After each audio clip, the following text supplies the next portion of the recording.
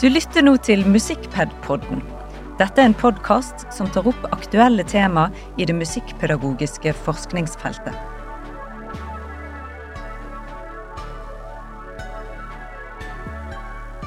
Velkommen til en ny utgave av Musikkped-podden.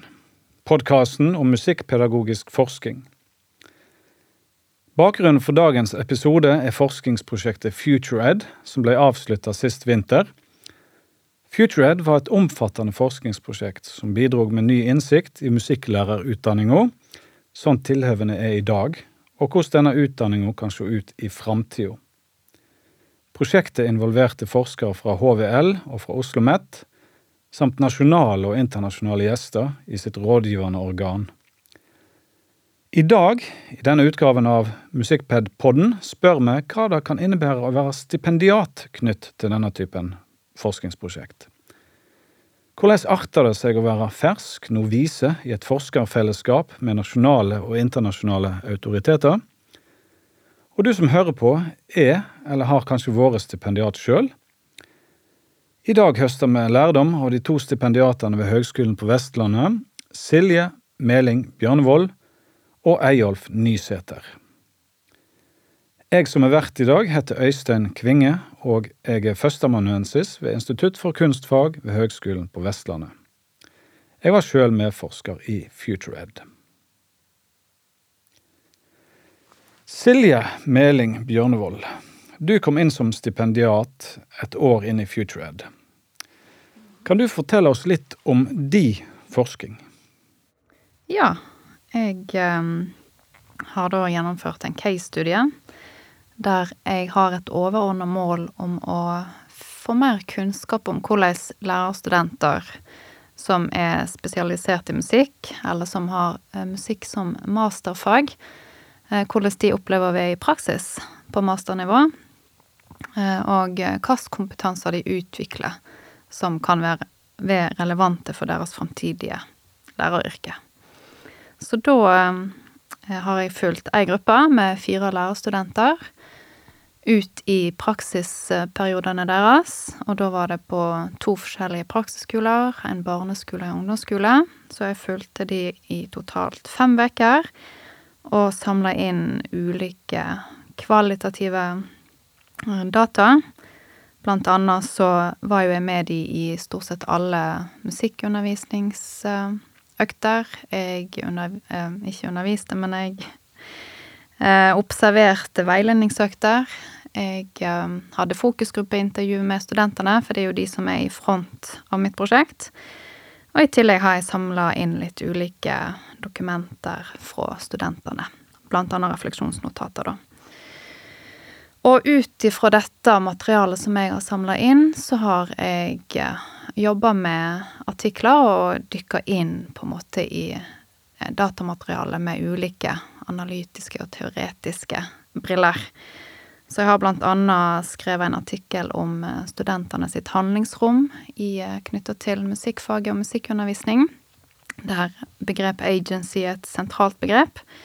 Og det har jeg også snakket om I første episode av denne podcasten, så det går an å høre mer på den. Og så har jeg også etter det skrevet litt om, eller ønsket å undersøke hvordan praksissamtalene foregår mellom studentene og praksislærere, og da spesielt knytt til repertoarvalg og valg av aktiviteter I musikkfaget. Og dette jo da på barneskole- og ungdomsskolenivå, der jeg for eksempel ser litt på hvilke diskurser som dukker fram ut ifra måten de uttrykker seg på, hvilke forventninger studenter har, hvilke forventninger praksislærere har knyttet til hvilke aktiviteter som skal foregå I musikktimene. Og der ser jeg blant annet at studentene gjerne de som kommer inn og har lyst å fornye musikkfaget med for eksempel å ha inn samiske sanger eller kreativ komponering, som da kanskje krasjer litt med forventninger som praksislærere har, som har undervist I mange år I musikkfaget, som I hvert fall I mitt prosjekt viste at det var masse fokus på det å spille instrumenter, poplåter og bandundervisning. Så der oppstod det litt sånn forhandlinger rett og slett mellom studentene og praksislærere, som var interessant å se på. Og så har jeg jo også sett på hva det vil si å være en masterstudent i praksis. For disse studentene er jo en del av den nye 5-årige grunnskolelærerutdanningen med en integrert master, og det vil også da si at praksisopplæringen representerer på en ny del av denne utdanningen, der det ligger forventninger om at praksisopplæringen skal også være forskningsbasert. Så det er egentlig det jeg jobber med akkurat nå, å undersøke litt hva det kan si å være masterstudent i praksis. Ja, kort fortalt. Ja, vi skal komme tilbake til de forskning litt senere i denne podcasten og se hvordan ditt bidrag passer inn i den helskapen som et sånt stort forskningsprosjekt med så mange ulike arbeidspakker som skal bygge på hverandre og informere hverandre. Men nå skal vi snakke litt med deg, Eyolf Nysæther, som også kom inn som stipendiat i FutureEd et par måneder etter at prosjektet var startet opp. Og kan du fortelle oss litt om de forskning og hva du var bedt om å undersøke på vegne av dette forskningsprosjektet? Ja, jeg kom jo inn ganske tidlig i FutureEd, noen måneder uti, og for mitt vedkommende så var jo det et detaljert scope i den arbeidspakken som jeg ble en del av. Jeg gjør jo et mixed method-prosjekt som utforsker både kvantitativt og kvalitativt. Så det første jeg startet med var jo å lage en nasjonal spørreundersøkelse og få distribuert den til studenter som hadde tatt grunnskolelærerutdanning fra 2017 og til og med 2020. Og det var en jobb med å få samlet inn respondentbesvarelser der, og det tar jo sin tid for å få responsraten opp. Og etter det så blir jo det analyse av disse funnene, og så har jo man skrevet en artikkel rundt det. Jeg var jo også her på denne podcasten på den andre episoden og snakket litt om forskningen min. Så da omhandler hvem studentene som tar musikkfaget i lærerutdanningen er. Og nå har jeg jobbet videre fra den kvantitative delen og nå til den kvalitative delen, eller fasen. Der må gå litt mer i dybden på å forstå kanskje litt mer hvorfor og hvordan, som kanskje egner seg mer kvalitativt for en utforsking der. Og da, i den artikkelen, så ser jeg på Student Voice, med deres, altså hvordan de opplever det å gå på studiet, og da har man også fått en spredning, så at man spør studenter som går øst, vest, nord, midt, og ja, sånn at du får med en større spredning av de, sånn sett. Ja, nå, denne podcast-episoden her, den skal like masse som å snakke om og få innblikk i hva dere forsker på, så er vi interessert i å vite litt mer om den rollen som dere har inntatt som stipendiater i et større forskningsprosjekt. Og derfor så er det kanskje interessant for lytteren å vite litt mer om hva bakgrunnen dere hadde før dere gikk inn i denne stipendiatrollen som dere har hatt og fortsatt er. Dere er jo fortsatt stipendiater som nærmer dere avslutning på deres eget prosjekt. Så Silje, hva gjorde du før du ble med på dette prosjektet og fikk denne stipendiatposten? Hvor kommer du fra? Ja, jeg har bakgrunn som musikklærer og kontaktlærer i grunnskole, mellomtrinnet, som jeg da jobber i 10 år med. Og i løpet av den yrkeskarrieren der da, så tok jeg også en master i musikkpedagogikk på Høgskolen i Bergen, så det hette den gangen. Og det var vel egentlig der jeg tenkte at en gang i fremtiden så har jeg lyst til å søke på en doktorgrad. Jeg synes det var spennende å holde på med forskning, og spesielt rettet inn mot musikkfaget da. Men i vinteren 2020 så fikk jeg en mail, tror jeg, fra Silje Valde Onsrud, som er med i FutureEd-prosjektet, og som tipset om at nå blir det lyst ut et stipendiat, og da var jo da etterlyste det, eller de ønsket å ha et prosjekt som tok for seg praksisopplæringsdelen av GLU-utdanningen. Og da tenkte jeg at det kunne passe meg bra. Jeg har jo også erfaring som praksislærer selv, fra når jeg jobbet i skolen. Så det, ja, da brukte jeg tid på å skrive prosjektbeskrivelse, og var så heldig å få den jobben da. Så du hadde litt kjennskap til det forskningsmiljøet som nå du ble en del av fra tidligere masterstudiet du da. Eyolf, kan du si litt om din bakgrunn? Hva du drev på med før du ble stipendiat, og hvorfor du valgte å bli stipendiat i dette prosjektet her? Ja, altså jeg kommer jo fra en litt annen bakgrunn. Jeg kommer jo fra ingeniør- og teknologibransjen, som jeg var i over lengre tid. Og tok mye videreutdanning i økonomi og administrasjon og ledelse, og var vel egentlig veldig happy der, men rundt om i 2015 så ønsket jeg også egentlig få en lite skifte. Så da tok jeg en mastergrad i musikkpedagogikk, og så begynte jeg å jobbe som byråkrat, og jobbet med det i 2 år, og så dukket denne stillingen her opp, som man ble tipset om, og så var den for god til å være sann, så man måtte egentlig bare snuse rundt og søke på, og ja, sånn startet det hele. Ja. Og med den bakgrunnen så har dere gått inn i et større forskningsprosjekt, hvor dere selvsagt begynner med litt mindre erfaring enn medforskerne deres, og så vil jeg jo tro at dere har lært å utvikle dere mye gjennom denne deltakelsen her. Men dere hører jo til hver deres arbeidspakke med spesifikke fokusområder, og det betyr at deres forskning gjerne skal ligge til grunn for å opplyse de mer erfarne forskerne som med i Future Ed. Altså at det dere finner ut skal vel da være bidrag inn i prosjektet, sånn at de andre arbeidspakkene kan bygge på det dere har funnet ut. Selv om dere ferske i faget. Da lurer jeg på, hvordan kjennes det å ha en såpass betydningsfull oppgave, selv om dere nye og ferske som forskere? Kan dere si litt om det?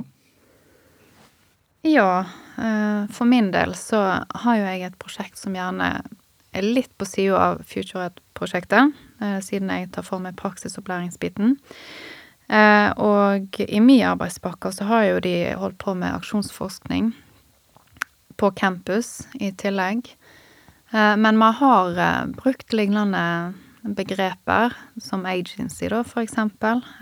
Så der har jo vi på en måte funnet en felles ting som kanskje kan ha vært nyttig for de å få innsikt i hvordan jeg utforsker det begrepet i mitt prosjekt. Og så jo min hovedveileder også i arbeidspakke 2, og det har jo vært godt for min prosess også, at du har innsikt i begrep, og ja. Men det altså ikke, min forskning på en måte ligger ikke til grunn for det arbeidet som de har gjort, og de var jo allerede i gang og hadde vel faktisk gjennomført sin aksjonsforskning før jeg begynte med mitt prosjekt. Men likevel fint å være en del av den arbeidspakken. Ja. Og du, Eyolf, hadde som de første oppgaver å bidra til å finne ut noe om her og nå-situasjonen i norsk musikklærerutdanning, finne ut hvem disse studentene som har valgt å ta den yrkesveien. Hvordan opplevde du å ha en såpass framskutt rolle og med oppdrag om å finne ut noe tidlig i den felles forskningsprosessen, som de andre forskerne da senere ønsket å vite noe om for å bruke i sin egen forskning? Ja, det spiller jo litt inn på kronologien, altså for det å kartlegge nå-situasjonen jo essensielt da, for å kunne si noen ting mer ut ifra hvordan dagens status quo og sånn sett så var det selvfølgelig spennende, tidvis litt sånn pressure, for det var noe som prosjektet trengte. Og så det selvfølgelig det å kaste seg ut i både kvantitativ og kvalitativ forskning og forstå det, og forstå hvordan man skal tyde data, og ikke minst det å gjennomføre en undersøkelse og få folk til å ta undersøkelsen, og det er jo mange ting som man må groome og som man må finne ut av. Men veldig, veldig spennende forskning å kunne få fremlegge, og som igjen man kan da spille videre på, som selvfølgelig har noen ting å si for prosjektet, sånn sett. Ja, vi leser stadig i Krono og andre tidsskrift for akademia at det å være stipendiat, det er ofte et ensomt sololøp. Men jeg har inntrykk av at dere som har hørt til et større prosjekt har hatt en annen opplevelse av det å være stipendiat. Kan dere si litt om det som kjennetegner stipendiattilværelsen som del av et større prosjekt? Hvordan er det å være medforsker, og hva kjennetegner deres tilværelse så langt som stipendiat? Ja. Altså, for vår del, eller min del, så har jo det vært veldig fint å ha disse her faste møtepunktene som prosjektet hadde gjennom hele løpet. Med både lesegrupper og sosiale møter, både digitalt og fysisk etter hvert, når korona forsvant. Så det tror jeg er veldig godt for en stipendiat å ha disse faste møtepunktene. Og spesielt så ser en jo det nå i etterkant, når prosjektet avslutter, at når disse faste møtepunktene ikke er der lenger, så går det lengre tid mellom hver gang en får gjort litt andre ting, så brøt det opp litt i den bobla som en lever i som stipendiat. Ja, jeg er helt enig. Det er jo det at man får disse møtepunktene, og at man også har fora der man kan gjerne diskutere og fremlegge ting, så man får jo liksom øvet seg på å legge frem ting. Man får også øvet seg på veldig mange andre ting knyttet til det, med å motta kritikk og eventuelt forstå hvordan man skal kunne bruke det videre. Og egentlig å få være en del av en større prosjektorganisasjon er jo egentlig en stor luksus. Og når man snakker om andre stipendiater som kanskje har kun sitt eget prosjekt og er både prosjektleder og skal utføre alle rollene, så er jo det klart en stor fordel å ha muligheten til å være en del av et så stort team da. Med så internasjonalt tilsnitt også, der man kan egentlig speile det fra flere land, og man får veldig mye innspill, og så er jo det å starte fra sketsj, og kanskje ikke helt ha det overskuddet av litteratur, og ikke det overskuddet av forskjellige synspunkter, så man lærer jo veldig, veldig masse, og man får jo en synergi der med å bli dratt gjennom en sånn type syklus som egentlig er veldig spennende. Så jeg er veldig, veldig glad for å ha vært med i et større prosjekt. Ja, prosjektet ble avsluttet nå i vinter som var, og samtidig så jobber dere nå med å ferdigstille deres artikler, og etter hvert begynner å skrive den overbyggende kappo som skal sammenbinde arbeidet deres. Men hvordan opplever dere situasjonen nå når prosjektet er ferdig, og dere er mer tilbake i en sånn typisk stipendiattilværelse, hvor dere ikke har disse faste møtepunktene? Har dere funnet nye arbeidsrutiner, nye måter å tenke på og jobbe på? Nei, en har jo heldigvis fortsatt faste møtepunkter med veilederne sine. Så det, og sånn har jo det for min del vært hele veien. Men så er jo det, når en er stipendiat, så er jo det godt å ha andre stipendiater rundt seg også, og ha de som sparingspartnere, for det, en ting er jo på en måte veilederne som en har, men det er godt å få snakke med de som står i samme situasjon som en selv, og snakke om ulike utfordringer, eller om en, både faglige faglige diskusjoner, og Vi har snakket litt om hvordan dere har vokst inn i en rolle og gjerne utviklet en forskeridentitet ettersom dere har lært og vært med på den overordnede prosessen som FutureEd har dratt dere med gjennom. Og på veien så det ikke uvanlig at i møte med den nye og den nye forskeridentiteten kanskje byr på utfordringer, spesielt i møte med kritikk, som jo en del av det akademiske livet. At en legger fram forskning som i prosess, og så får en tilbakemelding underveis på sitt eget arbeid. Og med det så kan en kanskje se at det et visst ubehag forbundet. Så hvordan håndterer dere da ubehag i hermetegn som en kanskje kan kjenne på når en skal formidle egen forskning i progress til andre, og spesielt til eksperter på feltet som dere har møtt?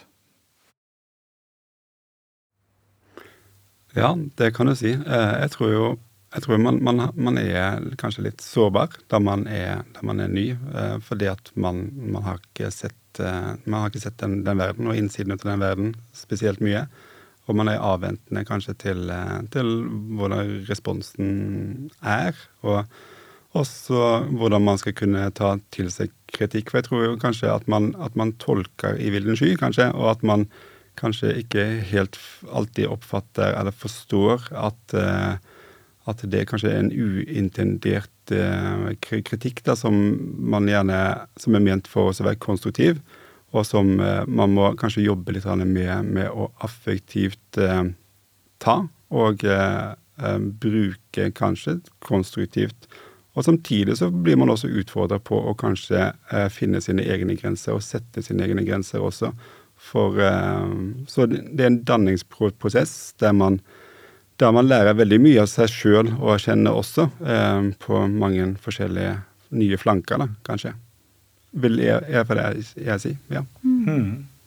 Og så merker en jo veldig når en i doktorgradsløpet, altså fra start, og ettersom årene går på en måte, at jo mer kjennskap en får til eget prosjekt og kunnskap, både teoretisk og ja, at en får lese seg opp på det som en forsker på, da, at det hjelper jo også for å få en trygghet i seg selv når en for eksempel står og presenterer på ulike konferanser og sånt, at når du får kritiske spørsmål så kan det være lettere å svare, fordi en har en mye større ballast på en måte, som skaper en trygghet av at en tør å gjerne svare tilbake, eller en klarer å svare.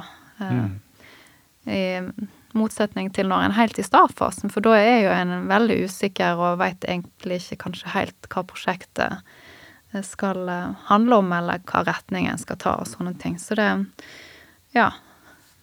noe med det, og når en ser tilbake på det selv nå, når en snart i sluttfasen, at ja, jeg har kanskje lært noe i løpet av denne prosessen her.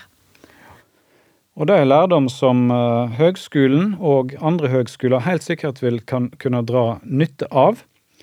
Men som så mange andre så jo dere i den situasjonen at dere har en midlertidig ansettelse som stipendiater, og må da etter en stipendiatperiode orientere dere i et internt eller eksternt jobbmarked. Hva tenker dere om veien videre etter dere har fullført doktorgraden deres? Det blir jo veldig spennende å se hva det vil resultere i, for det vet vel ingen av oss enda. Men for min del så har jo jeg selvfølgelig lyst, som jeg jo en lærer, jeg en musikklærer i bunn, og har tenkt at med denne doktorgraden her så får jo jeg, eller opplever jeg selv i hvert fall, at jeg har fått sånn enorme utvikling, at det har vært sånn kompetanseheving for meg som lærer å ta doktorgraden, som jeg håper vil kunne gi meg en jobb innenfor høyere utdanning. For jeg ønsker veldig å undervise. Det kjenner jeg at det jeg ønsker å holde på med. Ja, jeg tenker også det. Absolutt. Siktemålet høyere utdanning. Det var jo der som man så for seg selv at man skulle ende opp i. Men samtidig så får jo man utvikle andre sider også, analytiske skills og videre, som man kan jo egentlig passe inn i veldig mange andre typer roller og stillinger, sånn sett. Så hva fremtiden bringer, vet jo man for så vidt ikke. Men jeg vil jo si at man har lært veldig mye, både om seg selv og om selvfølgelig faget, og ja, om det å jobbe i høyere utdanning, og ja, veldig masse. Og med da så har vi egentlig kommet til slutten av dagens episode av Musikkped-podden. Jeg vil gjerne si takk til Silje Meling Bjørnevoll og Eyolf Nysæther, stipendiater ved Høgskolen på Vestlandet, som har tatt seg tid til å komme i studio i en ellers hektisk innspurt på arbeidet sitt med forskningsbidrag til FutureEd. Mitt navn Øystein Kvinge, og om ikke lenge vil du kunne høre en ny utgave av Musikkped-podden, som du kan laste ned fra der du finner aktuell podcasts om akademia der du befinner deg. Takk for i dag.